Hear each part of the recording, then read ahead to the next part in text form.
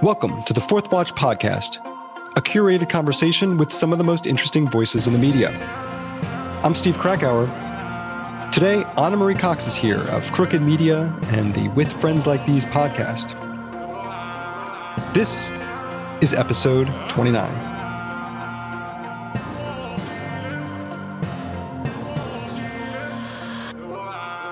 On the post-Trump landscape, to the skills it takes to be a great interviewer, to science fiction as a corollary for politics, we start with the end of her podcast, With Friends Like These. Thank you so much for doing this. I wanted to start with the podcast that you've been doing for 240 episodes now, With Friends Like These, which, correct me if I'm wrong, but the episode that I just listened to, this morning, we're taping this on Friday. Is that the last episode, or because it sounded like a goodbye episode? It's the last episode for now. Yeah. It could come back. But drawing it to a close, it feels like the right thing to do. I don't know how personal we'll get, but, a lot of changes have happened in my life. Getting a divorce, moved to Texas, thinking about what I want out of my career. And it kind of seemed like a good time to think about doing something else. Right. I love doing the show. Don't get me wrong. I am so proud of that show. I don't think, there's like a couple of bad episodes, but, I'm so proud of my work. I think it's the most important work I've ever done. And it reflects a lot of my own growth over the past few years. Yeah. But I also this is not involuntary. I was ready. Right. Yeah. No, it's interesting. First of all, I love the podcast, and I have to say, it started shortly after Trump took office. And so if we have these sort of guardrails on the evolution of the podcast, I would say it's been quite a 5-year run with it. And it's interesting, kind of the evolution of the country, obviously of yourself personally. You say in one of the last episodes, not the last one, but that this is a time in your life. A lot of chapters are ending, new ones are beginning, drawing this one to a close. But you also, I love that you sort of had thematic seasons to it. And this one, talking about forgiveness and reconciliation, post-Trump America, trying to find models of how we forgive people and if we should, was really an interesting one, I think. And I have to say, I want to talk about some of the early episodes also. But what do you think, as you look across 2021, this is one of the last podcasts that I'll put out in 2021, and the season that you just finished about forgiveness and reconciliation, where do you think we are in the country, in kind of the media landscape when it comes to this post-Trump media world? I haven't lived in DC in 10 years. And it's so funny that that's your question, because I haven't thought about it in terms of the media, When I think about reconciliation and forgiveness in the Trump era, my thoughts go to the relationships that I have and no longer have. And it goes to sort of much larger themes in American history and relationships among Americans. As far as the media goes, I still pay attention. Yeah. And I think we might argue about this, but it's been amazing to see the MSM, which is kind of a fake category. I'm sure you agree. Yeah. But let's say, I actually have always liked the term legacy media. Sure. Legacy, establishment. Yeah. Kind of revert to type, revert to the norm in terms of how they cover the presidency. It's just it's a normal presidency. So they cover it like a normal presidency. Right? There's no, not that I want hand wringing about democracy. But there was, the press seemed to understand their role a little more, during the Trump era, and even be self-conscious about it. And now it just feels like, oh, no, it's just the Biden White House did this, Yeah. the Biden White House did that. And Well, now you get Dana Milbank who's saying that the Biden White House is getting covered even more harshly than the Trump. Well, I think sometimes it is getting covered too harshly, because sometimes I think it's the Biden White House did this, the Biden White House did that. And it's like, and it's on the level. They cover it with the same, almost the same like tone of like children at the border, right? Or there's still children at the border, but like, it's just, there's no sense of scale. I'm not saying that Biden is covering too, like they're giving Biden positive coverage. I do think some of the coverage is negative and too negative, that there's just no sense of scale to it to me. Like it's just everything gets the same tone. Well, and I think so. Look, I think we're going to disagree on certainly the coverage during the Trump years. And I think I would say that I agree on some level about the scale aspect of it, because, but I don't, I look at like January 6th, with which, you know, if Biden gets a little bit of coverage, it's because the January 6th commission took a day off, because the amount of coverage that's getting right now. And I wonder about the scale of that, you know, and I know there's a debate going on, the Jay Rosen and the Ross Douthat side, and then the Dana Milbank and of how we cover Trump, the Republican Party these days. But I wonder, like, and especially now, because you're in Austin, I'm in Dallas, we're now two Texans in the media talking about the media. I wonder if the people that you encounter on a regular basis are seeing the last presidency as something that's still relevant in their daily lives. Not so much. I mean, I think that threats to American democracy are important to cover. I think the January 6th commission is important. I think it's the ongoing like threats that are more important. Like, again, we'll disagree about what direction this should go, but like, I have a friend that's running for school board now because like shit got stirred up during the Trump era, right? And he's actually running. I should be very careful about this. He's running as a normie, basically. He's not running. Well, you can't run with a party for school board. Right. And his argument is like, I just want to make sure our kids get educated, you know, like, I mean, he wants to, it's not that he has a position on CRT. I mean, he does, and it might not be a position that you agree with, but what he wants to do is stop debating it at school board meetings. Right. And stop debating masks at school board meetings.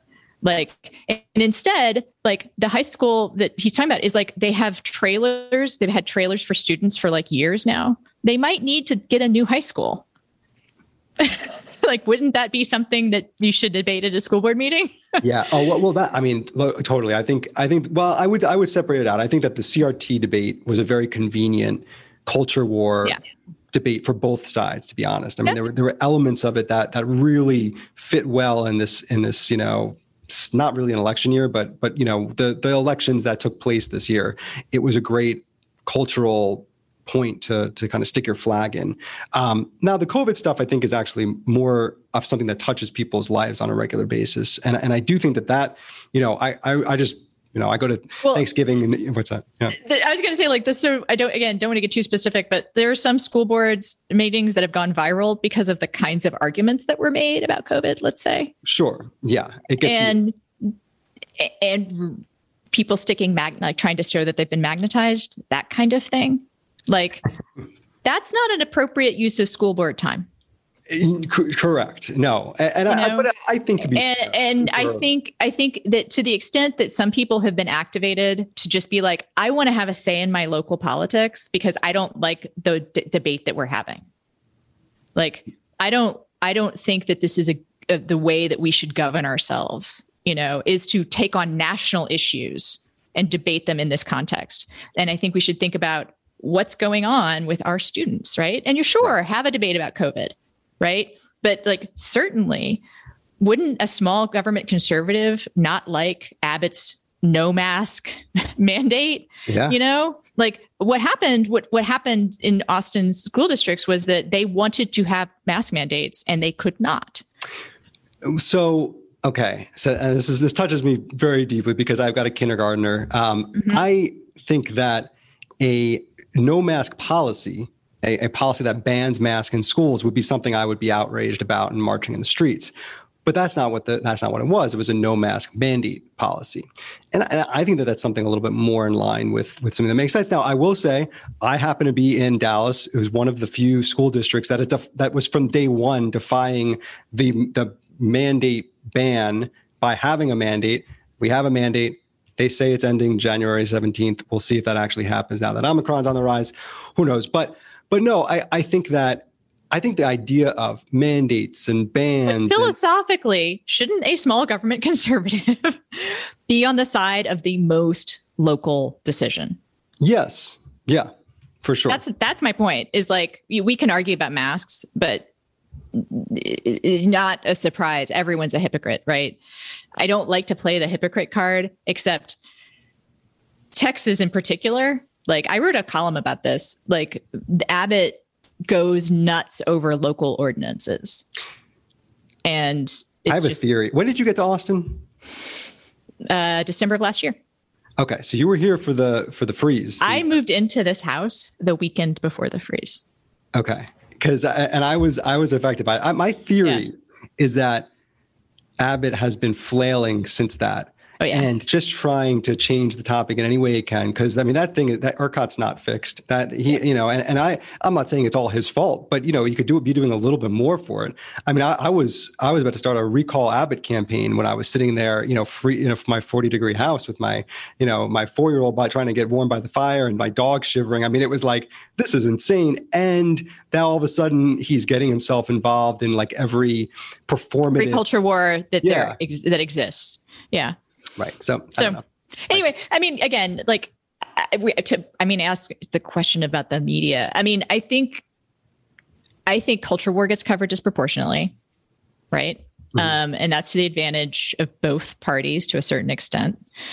Lesser of the Democrats kind of lose, but it's also just a fucking let's talk about like people's lives. Well, that's the thing. I mean, everything is nationalized at this point, and I see that it's probably easier. I mean, look, I was at CNN. It's hard to really do local stories if it involves you.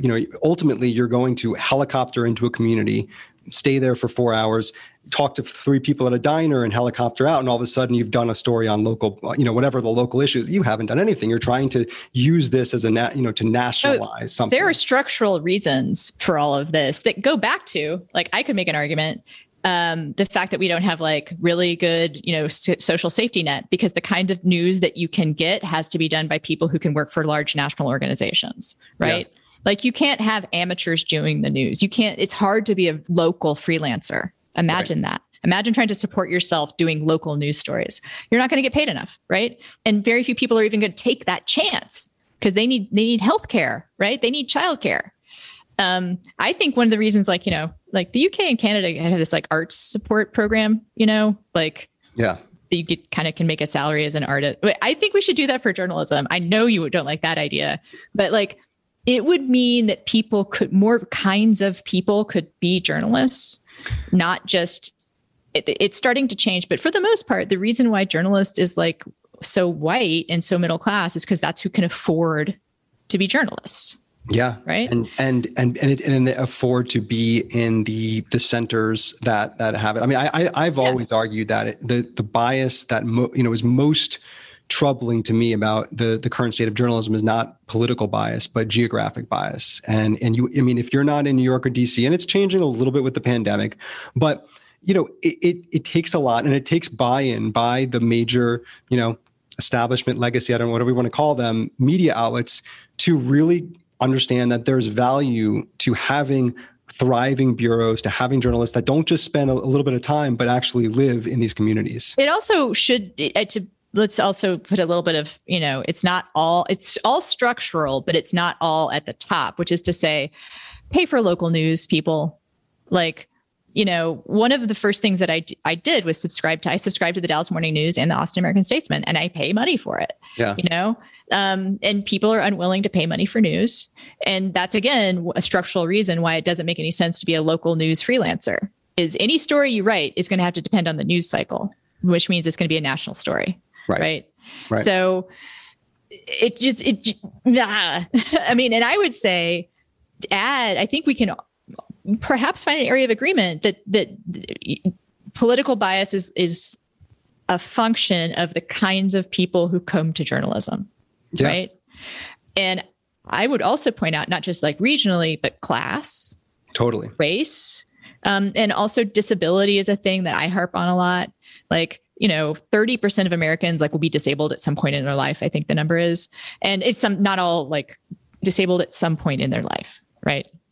Which is a big category, okay. But like what that kind of means is at some point, everyone needs to have to think about their lives a little differently, whether it's like getting up some stairs or like having a trauma response to shit, who knows? Yeah. But we don't have enough people thinking about that in newsrooms.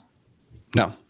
And I totally agree. I mean, and it's only gotten, I would say it's gotten a little bit worse. I mean, I think, I want to ask you about your time in DC, at Wonkat. If I can remember it. Yeah. Oh, sure. I'm sure. I'm sure you can. But I was drinking a lot.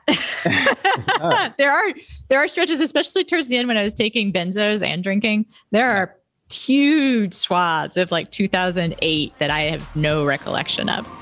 One of Anna Marie Cox's early frequent guests on her podcast was Rick Wilson. What does she think of the trajectory that he's had? During the Trump era, I think that, and again, your podcast was a part of it.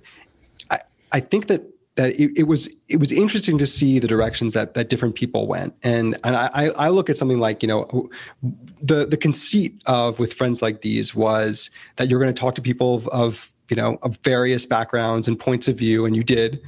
But then I also look at like some of those early episodes you had with like someone like Rick Wilson, for example, and then to see the journey of Rick Wilson over the last few years has been something that has been, look, I mean, he's always kind of a tough talking guy and he's, a Republican, but I wonder about the people that in my mind have become on some level what they hate not by any real, not that they did it consciously, but that the moment was so, whether it's traumatizing or there's an opportunity there, it became something that I wonder about the people that went down that path, that had normal conversations before. And now I wonder if that's even possible with some of these people. You're being very generous to say that they didn't mean to do that. What I will say is that I did lose interest in talking to Never Trumpers. Basically. Yeah. And another function of media bias, basically. I think they got too big. I think that we heard from them way too much. They're not representative of the Republican Party, number one, right? Yeah. And number two, it's not like there's a wide, it's like the narrowest slice of people. So like they over-index in the media too. Yeah, right. And it's a structural thing that's where you're going to go. Like number one, it's like easy to find them in DC and New York, right? And it makes you look like you're getting different opinions. You are not actually getting different opinions. You're getting a lot of the same opinions. And also like, and again, it's funny, like we're going to have a lot of like agree to disagree parts, but it's fine. For me, as someone who marched against all the Gulf Wars, like having Bill Kristol just be like, "Yep, I'm a pro Black Lives Matter guy now." Yeah, resistance. Like, welcome to the resistance. Yeah, welcome to resistance. Hey, motherfucker! Like you're responsible for one of the worst humanitarian crisis in modern history. Like I think I want to talk to you about that before we're friends. Yeah. Like.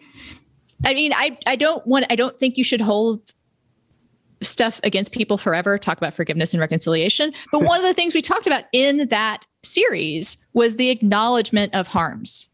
You cannot forgive someone who does not admit they did anything wrong. Right. That's the first step, right? That's the, well, you can forgive them. Actually, forgiveness, there is a sort of argument that you can forgive someone generously, and that's a really good kind of forgiveness. But but people also have to be held accountable. Yeah. And you look at something like, again, going back to the Lincoln Project. What I would say actually is you can do forgiveness without the other person, but reconciliation. Okay. You need the other person and they need to be held accountable. The next step there. Yeah. And I look at something like the Lincoln Project, which again, now you talk about housing the people that are in this Never Trump circle. Bill Kristol was not in the Lincoln Project, but Rick Wilson, Steve Schmidt, certainly people who I have called friends in the past. Yes. And I would say people that, would probably be put in this category of, the other party? Did we agree to disagree? Yeah. But then it's not necessarily the political views have changed and again, I mean, there's probably a lot of crossover about maybe how you feel about Trump, but tonally there was a real shift. And I mean, I see it every day. I mean, there was the viral clip of Rick Wilson on CNN with Wajahat Ali and making fun of the dumb hicks who don't know how to, do math. By the way, I mean, Rick and I are on good terms. I think he's a good guy. I'm not trashing Rick Wilson, but yeah. But stop it. Don't do that. Like, he should know better than anyone that if you want to get anything done in this country, like, no one should talk that way about anyone. Yeah. Like, you're not helping any cause. Well, that's the thing. And even if it's a temporary, it's a temporary help, it ends up being, I think on some level, backfiring to whatever point you're trying to make. Same thing with like the Youngkin stunt with the white supremacists. I just, all terrible. Part of me thinks that they're like triple agents. Right. I know. Like, just stop. With friends like these, like, I don't want that kind of help. I wasn't a fan of anything they did, to be honest. Like, I did an interview with Steve and Rick for Texas Tribune Festival last year where it's not like I went hard on them, but I'm like, is any of this shit going to work? Like, you're doing this only in in like markets where like people already are going to vote against Trump. Right.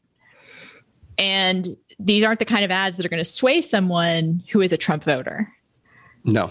So what's the fucking point? If you are sincerely telling me this is a sincere operation, and they did argue, it's psychological warfare against Trump. And I'm like, well, that's a moving and possibly empty target, like, yeah.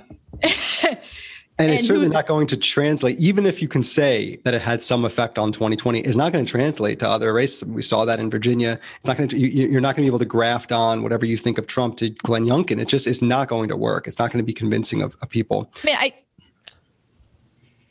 mean, I think that there's a hold accountable the Republican Party.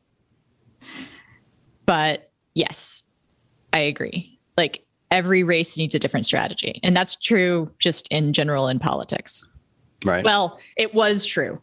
Now school board elections have been nationalized. So, they have. Sometimes you don't, but I right. kind of hope I, as someone who is so much farther to the left than you, do want those things to be local and on local issues, even if they don't break my way. I don't know how much farther left politically you are than me. I mean, I think I'm certainly more critical of media, but I do it from a place of really being frustrated with it. I think that the country needs a really strong media that people can trust from both sides. And I don't think it was that long ago that we had a much better version of this. Like I said, I mean, I had a great time. I mean, I worked at CNN. I loved all the people that I still love people that are there.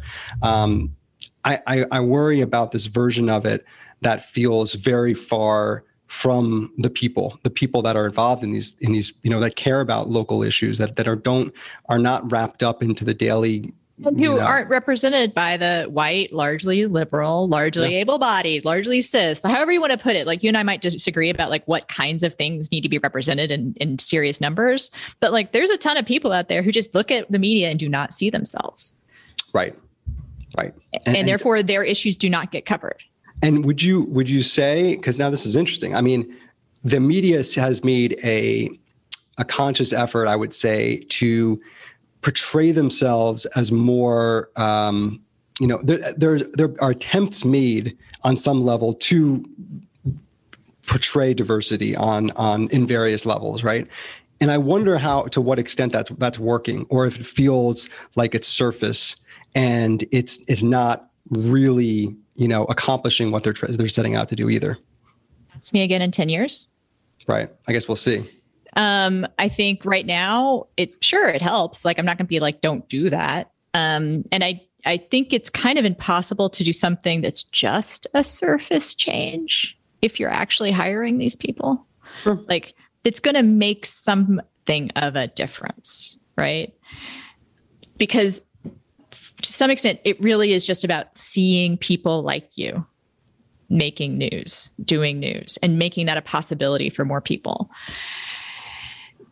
But yeah, like ask me again in 10 years. Like, one thing, I'm not going to surprise anyone. I have a friend who's like, sometimes she calls herself like she shouldn't do this for herself. I will call her like an anti-diversity trainer, but hold on for a second, okay. Which is to say, she talks to companies about whiteness. And her big argument is like, if you just do a diversity program, it's not going to do much. Like you might get people, and yes, it's going to make some difference. Yay, great. But if you think of these people as like, oh, we're doing diversity hires, that's a problem, right? And if you don't recognize like, oh yeah, and we're all white, like we have an identity too, you know, and that is the de facto culture of our workplace. And it is like bringing in someone from another country, from another language, whatever, like, and expecting them to just like, can you change everything if you're an immigrant, you know? Right. Well, and it's also who has the power in those situations. You know, I look at it as like, you know, you bring in a bunch of entry level people that makes it, quote, you know, that ups the numbers. You know, that's maybe a short-term fix, but you're not going to really make any real difference in the long run either. Coming up, we're talking about the origins of Wonkette and the way Snark has evolved. Plus, what does it take to be a great interviewer? That's next. But first, we're looking back at Jussie Smollett. You know, Jussie Smollett kept up the lie about the hate crime hoax all throughout his trial, but the jury and the criminal justice system knew what pretty much any logical observer of the facts knew shortly after it happened. It was all a lie. While Smollett will now be held criminally culpable, the media deserve to be held journalistically culpable. It's one thing to get a story wrong. It's another to uncritically report an incendiary story and use it to smear half the country or the entire country, depending on the outlet. And that is why the story was reported so sloppily and definitively. It was a signaling opportunity, given the MAGA-ness of the entire ordeal. At the time, I put together a thread that looked at some examples of journalistic malpractice and the way supposed journalists took the opportunity before any facts were verified to smear Americans. But the biggest takeaway for the media is the sad reality of our current cultural moment. Getting it right is often more damaging for news organizations in our current cultural moment than getting it wrong. See how Entertainment Tonight, hardly a bastion of journalism, dared to make the responsible choice of saying possible, and thus they got the wrath of AOC. Entertainment Tonight tweeted, "Breaking, Jussie Smollett has been hospitalized in Chicago after a possible homophobic and racially charged attack." There is no such thing as racially charged, tweeted AOC. The attack was not possibly homophobic. It was a racist and homophobic attack. It is no one's job to water down or sugarcoat the rise of hate crimes. That was her tweet. And it went viral, 32,000 retweets, 150,000 likes. Look, it's going to take courage for news organizations to stand strong and not jump to conclusions, to use terms like allegedly when reporting out accusations the next time they're faced with a story like this. How are they doing so far? Over on CNN, John Avlon had whatever the opposite of the quote of the day is. Donald Trump is the Jussie Smollett of American politics, he said. More with Anna Marie Cox coming up, but first, the Fourth Watch podcast is presented by The First TV. The First is a new network for free speech, big ideas, featuring Bill O'Reilly, Dana Lash, Buck Sexton, and more. It's a forum for new thought, new approaches, and an enlightening voice for a new America that embraces the founding principles and ideals that formed the greatest country on the planet. The First is free speech, free ideas, free TV. Watch The First TV on Pluto TV, Distro TV, Apple TV, The First TV app, and more. Go to thefirsttv.com to learn more. And now back to Anna Marie Cox. I want to ask you about DC. Wonkette, 04 to 06. And I think that it was coming up at a time, I actually saw on Twitter someone sharing a picture of you and Jessica Cutler together, which brought back memories. I think that was how I first learned of you and your work, was that story, which blew up. And we don't have to get into that story, but people can Google it. I want to know, though, what you think of that time. I mean, I think, you know, in seeing your work, obviously, since then, that was a little while ago. But, you know, that was also a different time, like in the internet, it feels like. And we've gone from this place of, and I don't know, there's still snark out there. But it's very different than what you might see, you know, on Twitter. What would be like, you know, people doing like mean tweets or something. It's a very different vibe. And I wonder what you think of kind of the evolution of where the internet as a personality has gone from when you were running Wonkette to kind of where things are now. I think in a lot of ways it's a reflection of national trends and that it's become more polarized. I think people are meaner and people are also more sentimental. Like, I think there's a huge part of Twitter, and it's the part of Twitter and Instagram that I like, you know, that I hang out in, that's super mushy, you know, yeah. Like just like it's not even like, it's also like social justice warrior, like overload, right? Yeah. Like, and I follow a decolonized fitness account, which I have an argument for, but it's still like every time I see it, I'm kind of like, nice. Okay. That's me now. That's me. I follow a decolonized fitness account. Wow. Well, I gotta say, I saw a Gawker article the other day about how it's okay, white people, you can take Black Lives Matter out of your profile now. Yeah. Yeah. I mean, so anyway, so I think there's like a sentimental and social justice warrior part of social media that can become self-parody, right? And also kind of fall back on itself and become harmful in its own way. And then there's like Chapo Trap House, which I do consider the rightful heir to the Wonkette throne on some level. Interesting. But damn it, they're mean. Like mean too. Like, I mean, it's not in good fun, right? I don't know how much you listen to them, but like, I see I don't listen regularly, but I got the vibe. Yeah. And I think that there's people on the left and the right, and I'm not going to try to make a who does it more argument, that like it becomes the whole, I don't think of these other people as real problem. Right. Well, we definitely, I mean, that feels more than ever, you know, the less we spend with each other, maybe it's the pandemic. I feel like the more we get with that. I have to say, in doing research for this, I found a video of you and my previous podcast guest, Tucker Carlson, together. I think it was for the ASPCA or something like that for dogs. And I think of it as like, look, people have lots of things to say about Tucker. We don't have to get into Tucker. That could be a whole thing. But there is something about him that I would say still is not what you would consider mean. And let me just throw this out there. I think that there is a sense of... Well, there's affect and then there's like effect. Well, okay. But affect is a lot of what you're talking about, right? I mean, that is the Chapo Trap House is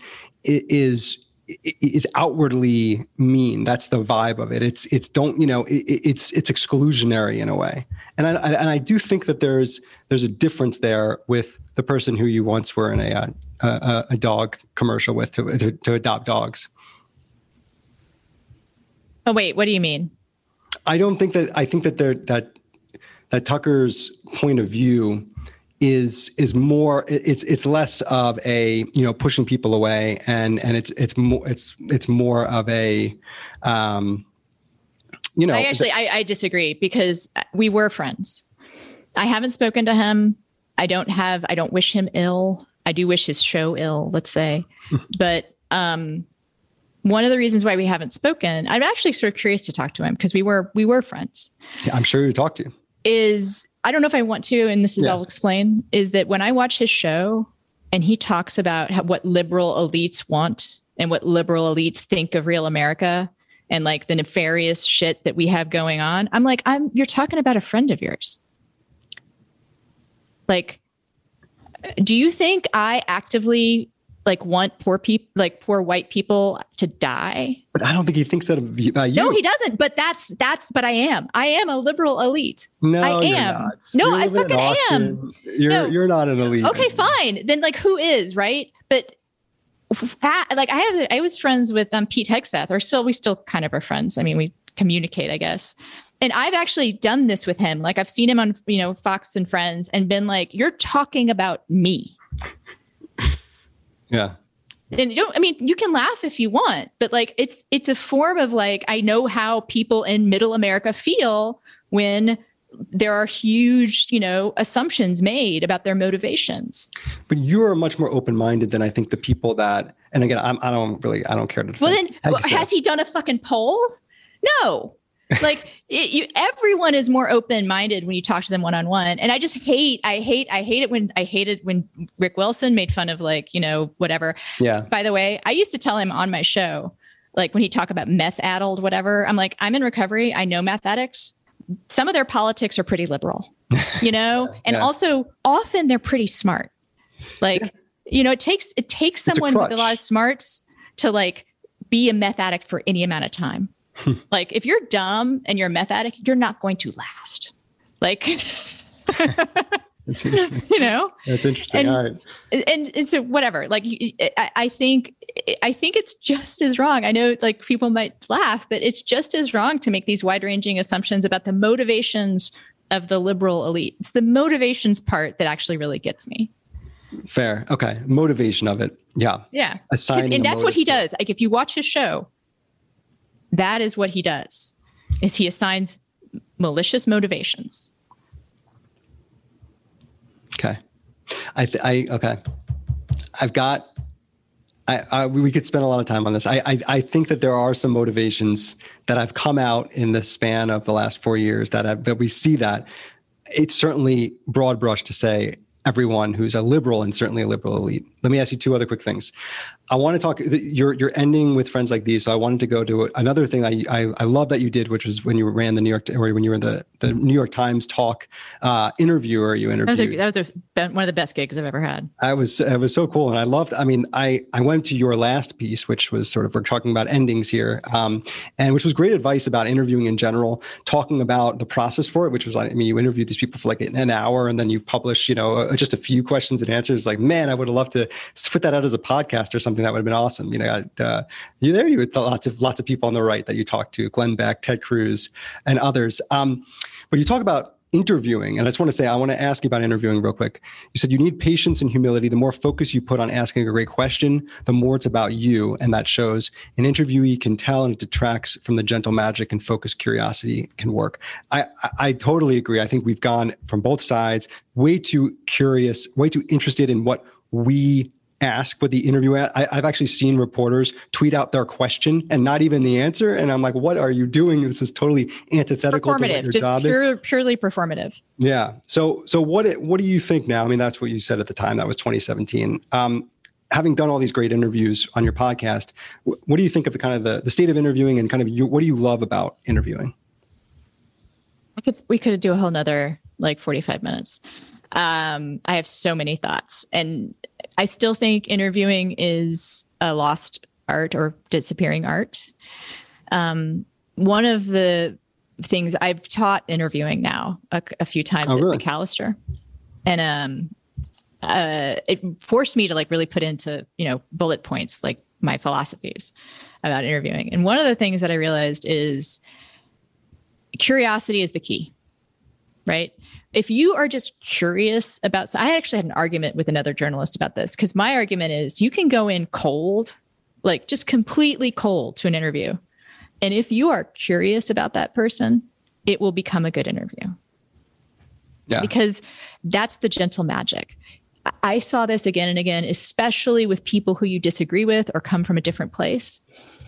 If you just ask, how did you get to that place? Or where are you from? Or what's changed for you? Or why do you feel that way? They will tell you. And then this is the magic. They'll ask, and what about you? What do you think? Yeah. Now, in an interview for the New York Times, that's not necessarily something you're going to keep, right?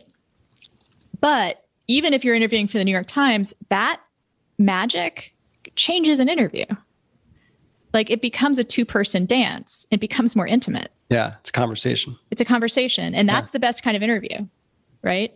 Right. Oh, totally. So I feel the other thing I say sometimes is everyone is interesting too, right? That's why, again, no one's ever challenged me to sit down with some random person and see if I can get a good interview. But theoretically, I believe that I could or anyone could, because I believe people are naturally curious and people are naturally want to have some narrative intimacy with each other. Yeah. And we have to be taught not to do that. We have to try to not be curious. We have to try to not be intimate with each other. Like those are things that go against who we are as people.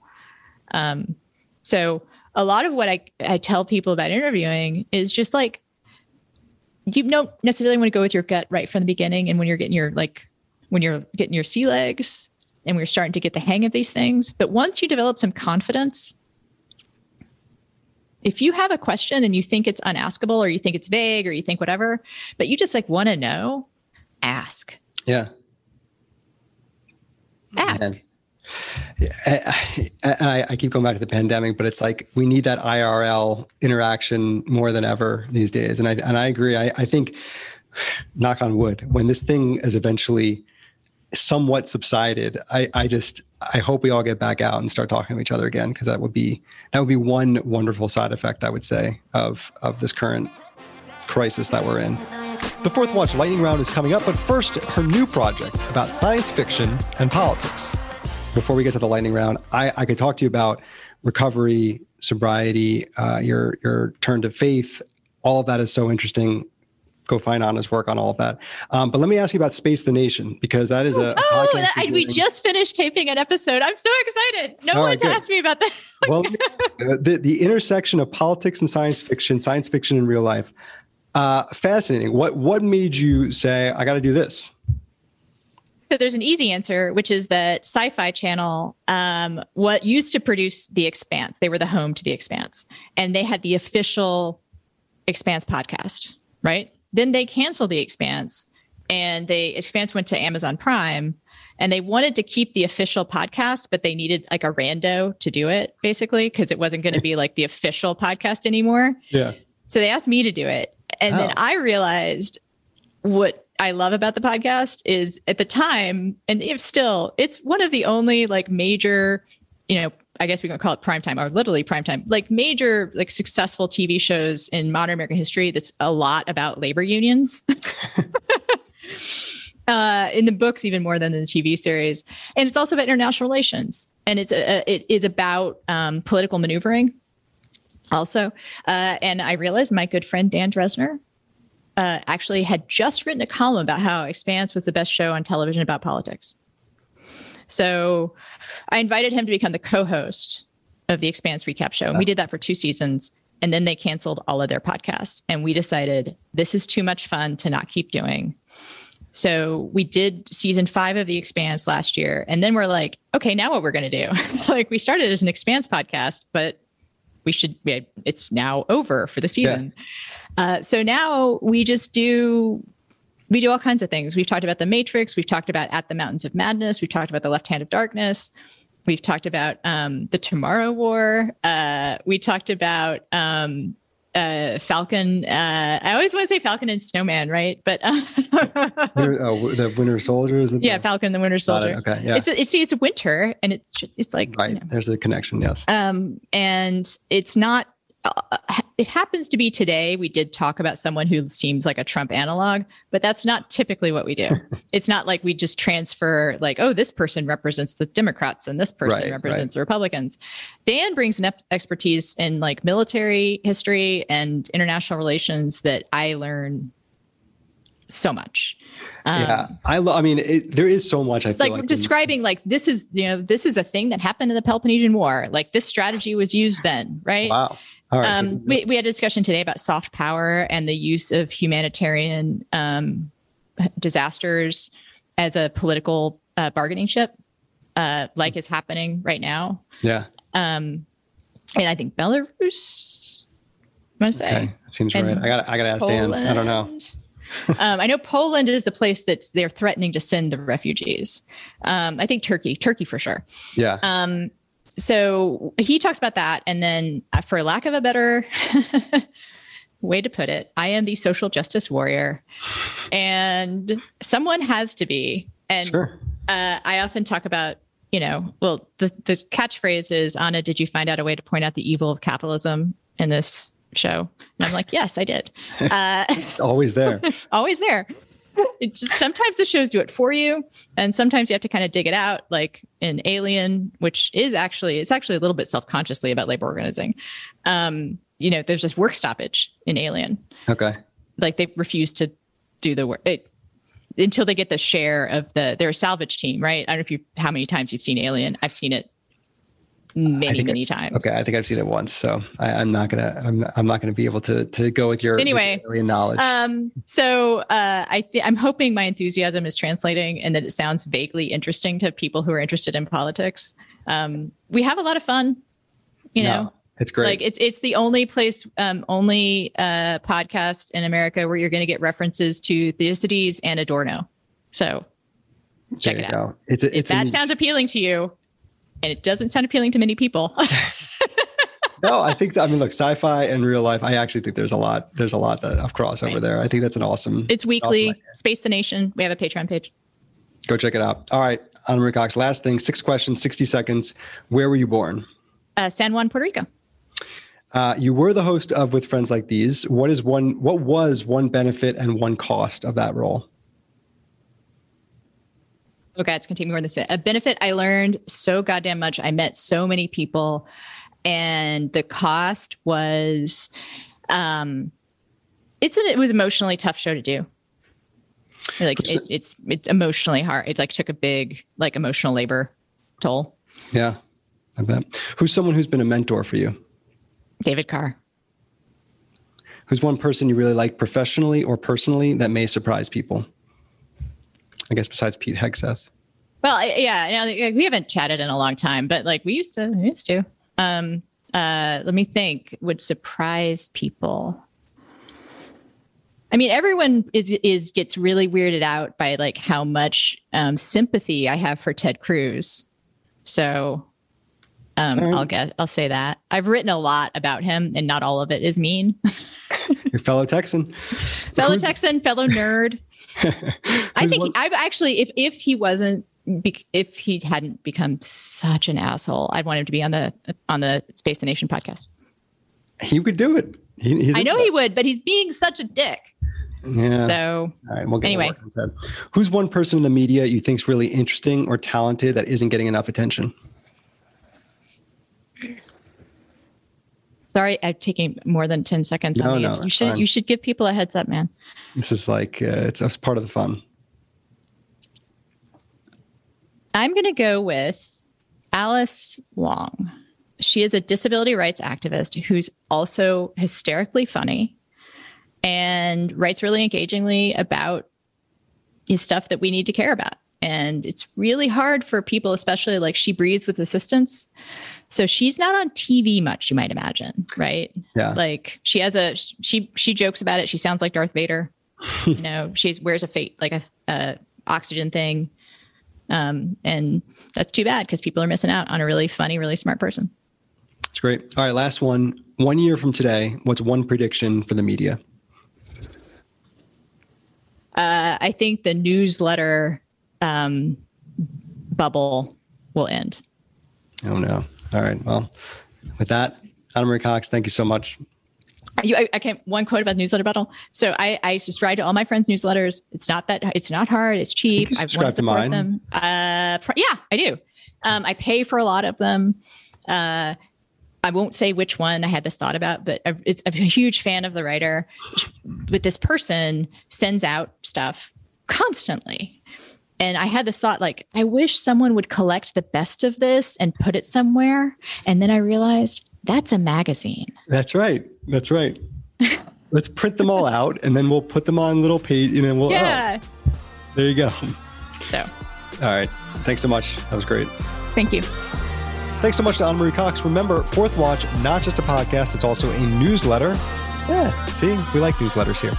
Subscribe for free at fourthwatch.media. Join me. Let's build a better media together. If you like the music in this show, as I do, check out the artist who created it, Super Duper. That's Super Duper Music on Instagram. The song is Far From Falling. Download it wherever you get your music and download and like, rate, review, follow this podcast on Apple, Spotify, or wherever you listen to your podcasts. The next episode, I will be joined by Michael Moynihan of Vice News and the Fifth Column podcast. Back soon. Stay safe. Talk to you then.